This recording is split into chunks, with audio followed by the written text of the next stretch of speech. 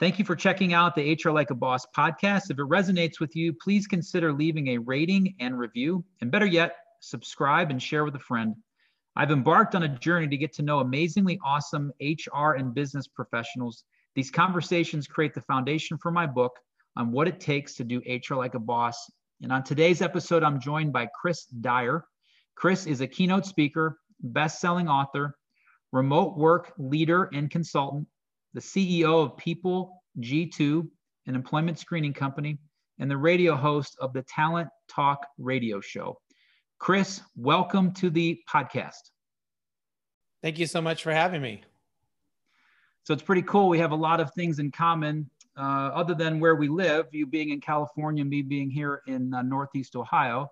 But it's so awesome through these virtual platforms that we're able to get together. And I know you've written a book and are writing a book, so there's some commonality there. And we both have virtual companies. We started about 8 to 10 years ago, which is really pretty cool. And we have these little podcast things going. I guess mine's little, yours is a little bit more popular and been around longer. So tell those that don't know who you are, that are listening in or watching, a little bit about yourself.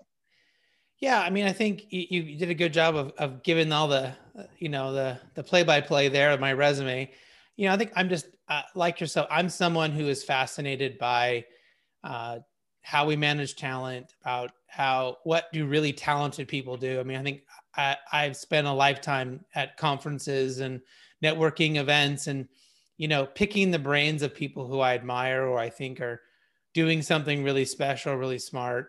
And also learning how to turn out the noise, right? To learn how to not pay attention to people who don't know what they're talking about or don't, just have an opinion to have an opinion, don't really have one that is, we should be listening to. So it's sort of been a journey for me to really learn all that stuff. And then somewhere along the way, I accumulated enough knowledge that then I just started repeating it back to people. And that turned out to work well. So I can help out companies and write books and, talk on podcasts and do things like that. But most importantly, try to create every day the best place for my people to work and to make sure my employees are motivated and that they're empowered.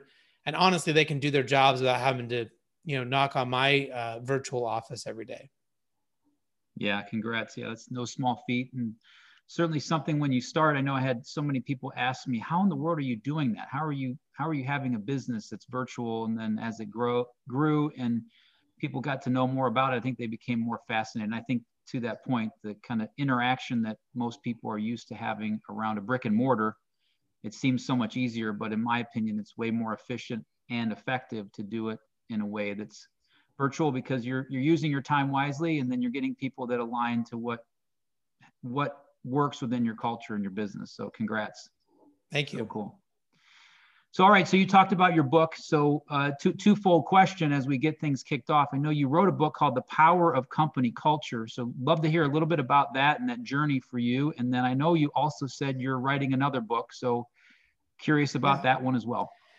Yeah. So the first book, The Power of Company Culture, is really that culmination of knowledge and things that I learned, what I figured out through all my research.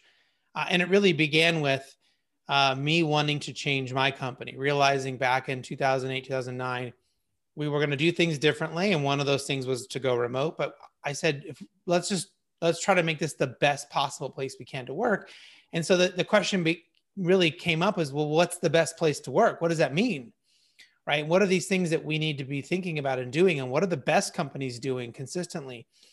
And it became very obvious after reading hundreds of books and talking to thousands of leaders and, and all the things that I had ingested over time, that there are some very specific truths. There are things, and I call them my pillars, are 7 pillars of great company culture.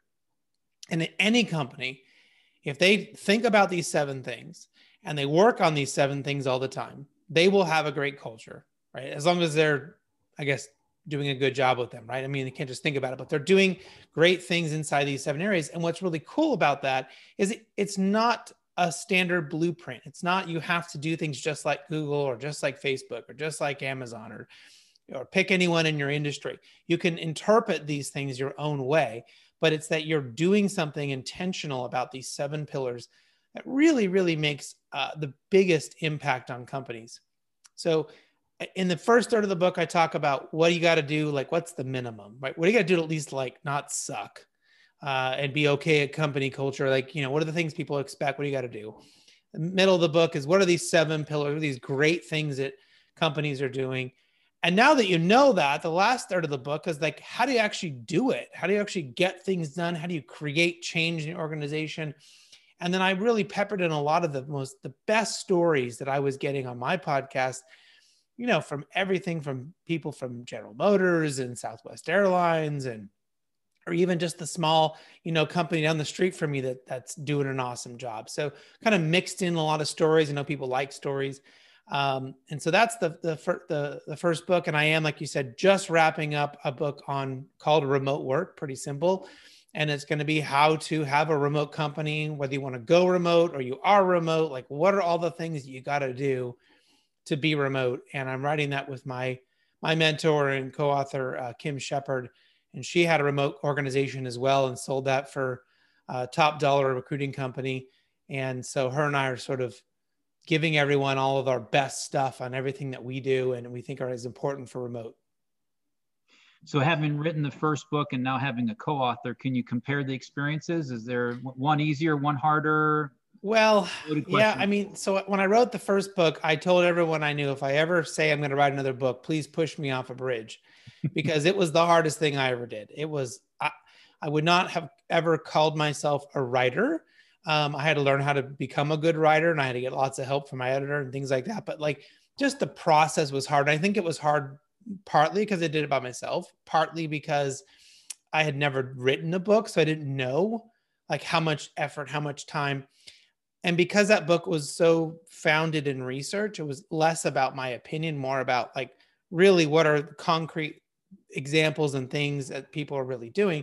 I felt like I had to cite those sources. I had to really be intentional. I had to really spend a lot of time researching things so that I was delivering. I had to challenge my own assumptions and challenge my own beliefs and go back and see, well, are there studies that would disprove what I think I have found out? So it took a lot of work and it was really hard to do. I got really, really lucky on this second one. Kim and I are like two peas in a pod. I'm yin and yang. I mean, we enjoy every moment of getting together and writing and talking. And I have heard horror stories from people who have written books with other people that it did not go well. So I'm not necessarily sure if one is easier than the other. I think I certainly benefited from the experience of knowing how to do it the first time. At that part, I could, I did a much better job of planning and preparing and knowing what was the challenges that were coming. So, and I only had to write half of it. So I think for me, I would pick a co-author every time. Got it. Yeah, no, it probably helped you to be able to be pushed off that cliff, knowing that somebody's there with you in tandem doing it. And I can tell you for sure, having probably being halfway through my book, no, it's a labor of love and one that's a really unique kind of. And experience. I use that concept that someone else. So I have a personal responsibility. The way I'm programmed is if someone else is expecting something from me, and I have made a promise, I've made a commitment to somebody, I will get that done, right? I will let things go that I've promised myself, right? I haven't gone to the gym in a while. Like I let things go. I shouldn't go to myself, but to somebody else, I will keep that commitment. And so that was a huge part of it. I have 2 book clubs that I run right now. And that's because if I have a book club, I have a group of people that I am responsible for, that I say I'm going to show up and I'm going to read this book and I'm going to facilitate a conversation with them. I enjoy people and but I do that because I want to read the book. Otherwise the book stacks up on my, my nightstand and I don't ever get it done.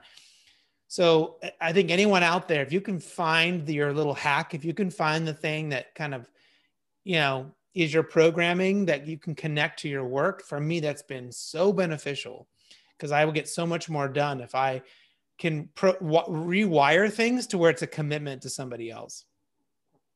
Yeah, you're making that accountability. And I can attest to from just going through the journey of, and you mentioned it before, you weren't a writer and you had to lean on your editor. It's a place of, I guess, I don't want to say fear, or maybe in some regards, just the unknown, and something maybe that you were worried about, is it going to be good? Are people going to like it? And, Right. and going through that effort of exposing yourself and some of the ideas you had, but you certainly had the content. So maybe unfair for me to ask, because I know if you have a house that's got 7 pillars and you take one of them down, the house will come crumbling. So I'm sure intentional within your book, but is there one particular piece of advice that you could give to an executive as to how to ensure they leverage their company's culture?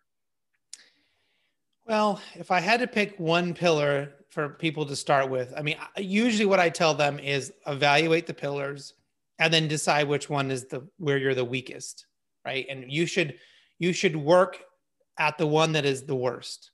Often people will say, well, I'm good at these 5, but I have 2 pillars that I'm struggling with.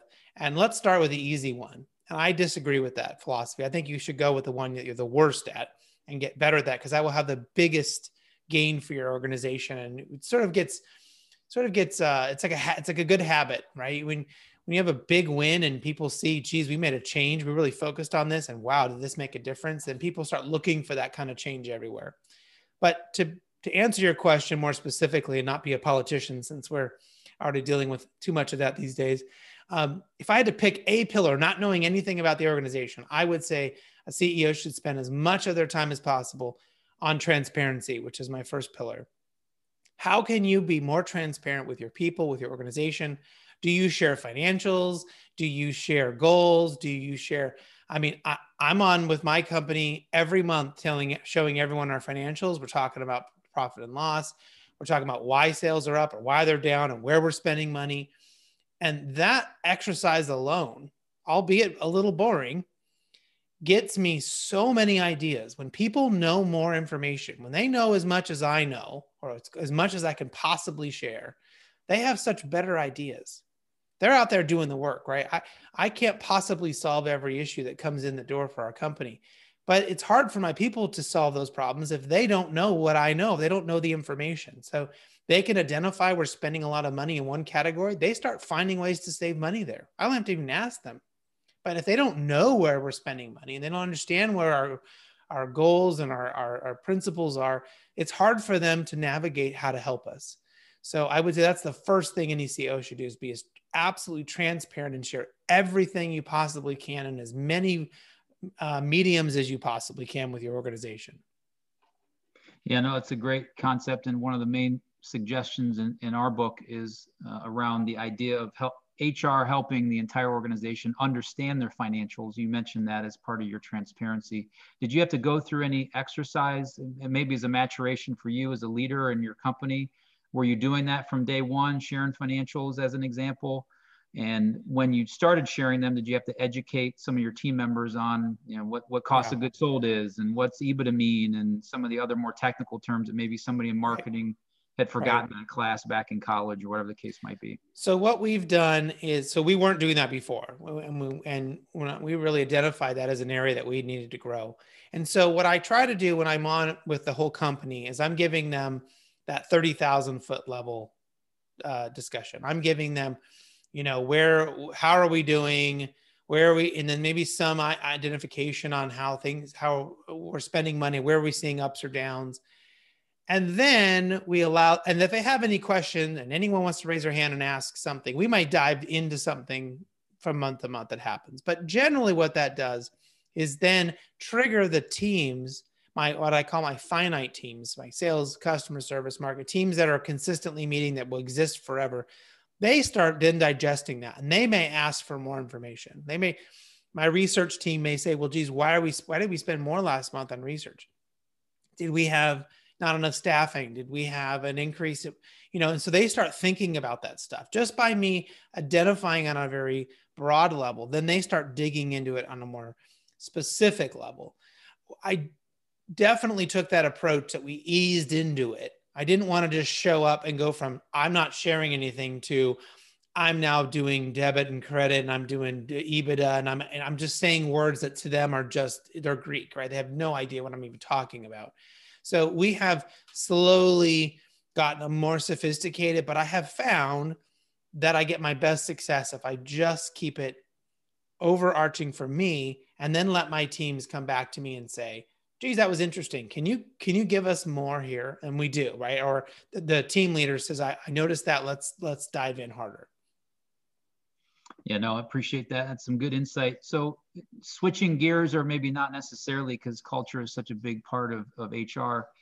One of the main things I like to do in these conversations and trying to get at, like, why are we doing this in human resources? What is the purpose of HR? So how would you describe that from a theory perspective, and maybe some of the things that you're doing within your organization or other companies you're helping? Well, I guess if you put it on the HR lens, there's always going to be two parts in my mind. And that first part is, it is definitely a risk aversion. It's definitely right. There's all these things that in all these different states that we have to do or not do for our employees, right? We have to make sure they get paid. We have to follow the law. And that's a complicated job. And so half of, or at least one part, I shouldn't say half, but one part of HR's job will always be, unless we rename it and call it something else one day, will be that part, right? It's the risk avoidance. It's the tactical stuff. But really the other part that HR really should be thinking about is, how do we not only help our people, help the companies, stay out of trouble, but how do we help our people grow, and how do we help them be happy? So, and inside of that is, in my mind, if you put the lens of culture is the norms, and it's the way we get things done, and it's how we meet, and it's, and so really HR should be thinking about, what are the norms here, right? What are the things that are people like us in this company do things like this, right? So they kind of steal from Seth Godin. It's, how do we think about that? And so that's a really good place for HR to be looking. If we're seeing that our company typically is pretty much doesn't like to disagree with each other, that we're pretty avoidant to have, open and honest discussions, then that should be an area that HR ought to be thinking about all the time, right? Because that we're just going to end up in an echo chamber, and we have a lot of group thought, and we're going to lose good people because they don't feel heard. Maybe we have a great organization, but we got a couple leaders that just show up and just throw up on everybody. And so we do okay until they show up and kind of ruin everything for us. Then maybe we need to work on that transition, right? I think there's these things that HR can be thinking about all the time. And if that's not enough, the world is always throwing things at HR. I mean, for God's sakes, 2020 has been an HR nightmare, right?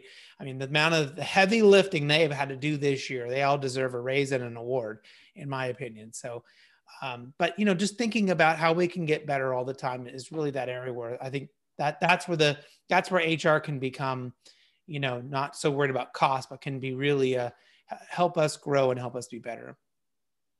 So as a CEO, and you run into one of those challenges that you mentioned within your organization, the norms that you talked about, and you're trying to help them kind of work around or work through, or whatever term you want to use, with that challenge. As the CEO, like, how are you helping them to overcome that and turn that, as you said, this avoidance of difficult conversations? What are you doing? Are you just assuming they're going to do everything and then all of a sudden it's all going to be better? Or you as a CEO, how are you doing that in tandem with them?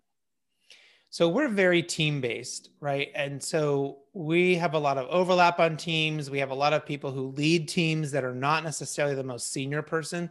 So I like to create systems that are already going to be healthy and will help me reinforce the things that are important to our organization on from day to day. And so I think having a rigid hierarchy sort of causes problems. We try to undo that as much as we possibly can. The second thing is, as the CEO, I have to live it. I have to be a good example. So I'll give you an example. I mean, a few years back, we instituted a policy of, if you're wired, you're fired. Meaning, if you go on vacation and you're on answering emails and you're showing up to web, you're going to be out of here. Like we say that jokingly, but like we mean it. And so the first thing we did was institute that policy. We don't want people, when you're on vacation, I don't mean like one day or something. I mean, like you're taking a week or 2 weeks, you're going on family vacation. I want you to unplug. I want you to be totally not thinking about about business and about your job and everything else. And so I had to do that, right? If I'm showing up, if I'm making an exception, then I'm sending the message to everybody else that I don't really value this. And this was something that we thought as a company was really important because we saw burnout, we saw people getting, overworking. And so we instituted that. The next thing I had to do was say, well, how do we reinforce this, right? How do I as a CEO help remove obstacles for people? So and the best thing you can do is go back and ask your team, go back and talk to people and say, why isn't this working? Or how can we make this better? Or what's the biggest challenge in making this effective? We identified the biggest challenge for people. The reason they weren't willing to turn off is that when they got back from a 2-week vacation, there was so much work there for them, right? That they were basically working to avoid having 2 weeks worth of work sitting on their desk when they got back. And all that anxiety and pressure for them was there. And so we said, so I figured out, well, then how do I get rid of that? Well, we made it so some companies can do this if they have a sophisticated IT team to help them do this. I don't. So what we came up with was the first day, in the first minute that you come back from your vacation, you have a Zoom call with your manager, and your manager sits on the phone with you, and you go into your inbox and hit Control A and you hit delete, and you delete all your emails, right? And you start your day at inbox 0 from the day you come back from vacation. You do not have any emails to respond to, right? We ask that they put an out of office message that says specifically, I am out until this date. I will not read your email. Here's all kinds of people you can contact if you need help right now. But if you need me specifically, you're going to have to resend your email on or after this date. So we gave them the authority, and we gave them the tools, and we gave them the reinforcement to say, we don't want you to have a pile of work that you have to deal with.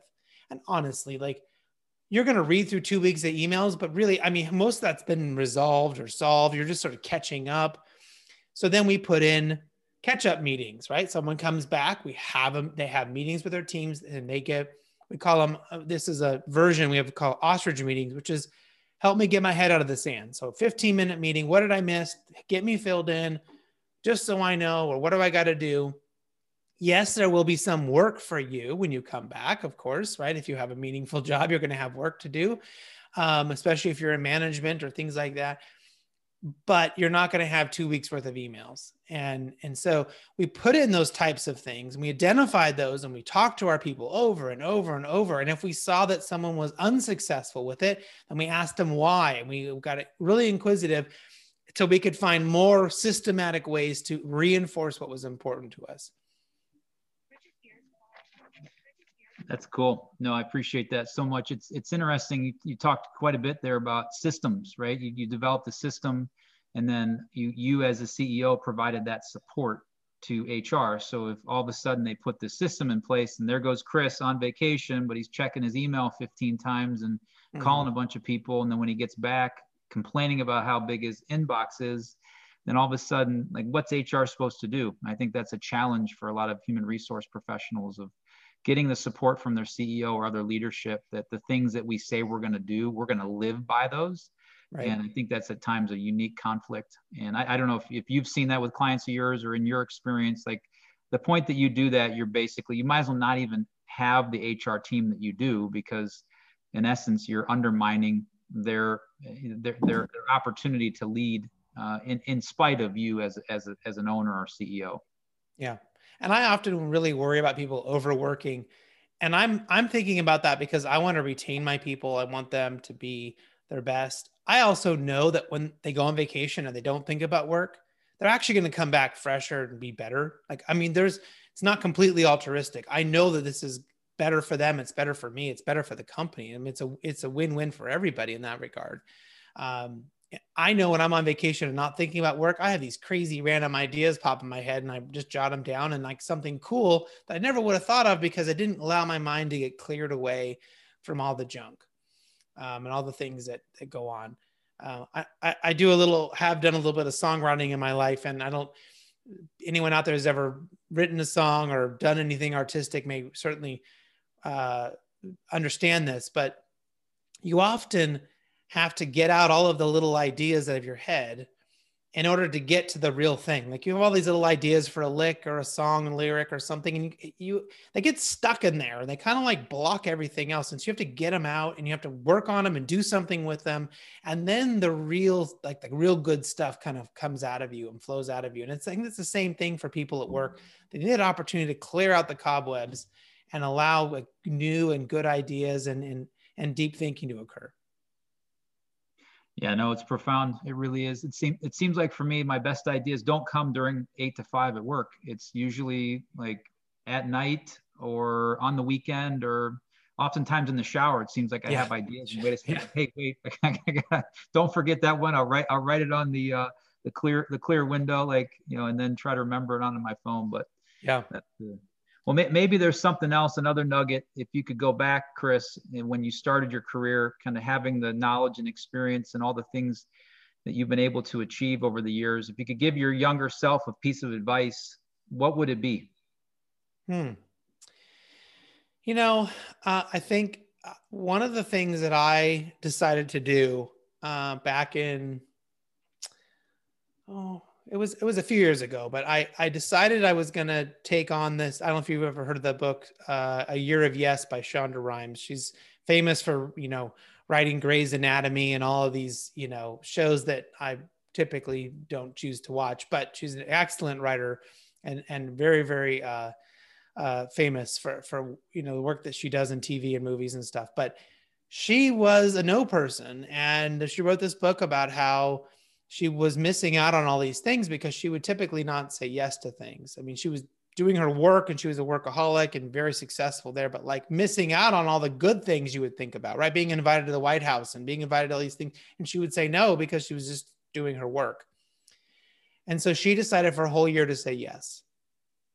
And I kind of found that to be quite profound. And I decided for a whole year, I was going to say yes to everything. Now, you can use this trick, yes and yes but. You can put some parameters around that.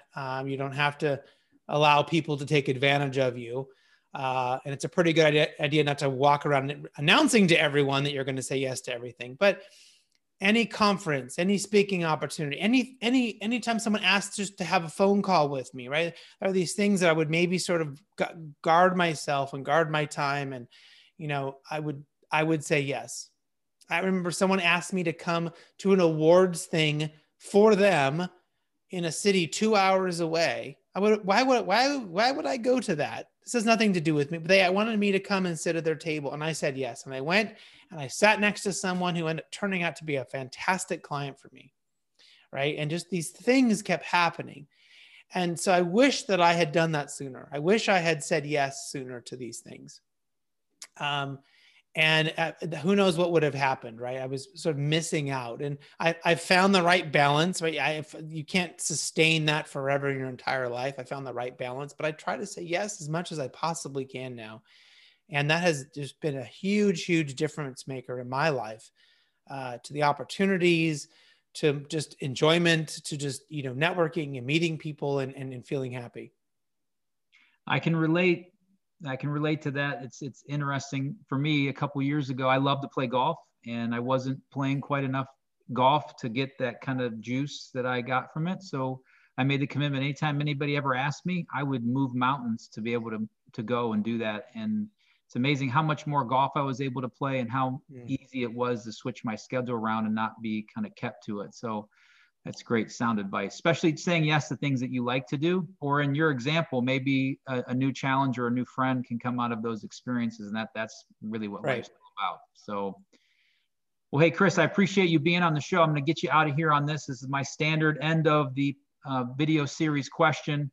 And in the podcast is, if you were able to describe someone doing HR like a boss, how would you describe it?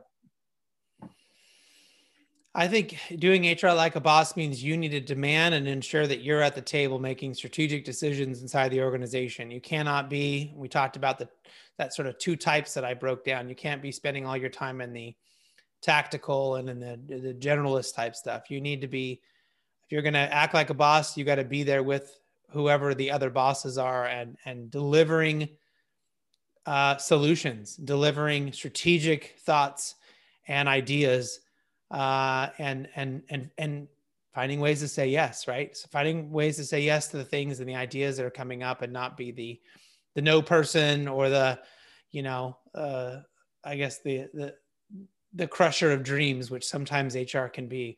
How do we say yes? How do we find a way to get things done? So yeah. That's good. No, I appreciate that. And I think it was really great how you started talking about transparency, the kind of that first pillar in your book that you talked about in culture. It's paramountly important to be able to do that and share as much as you can with your employees so there aren't surprises and they can contribute.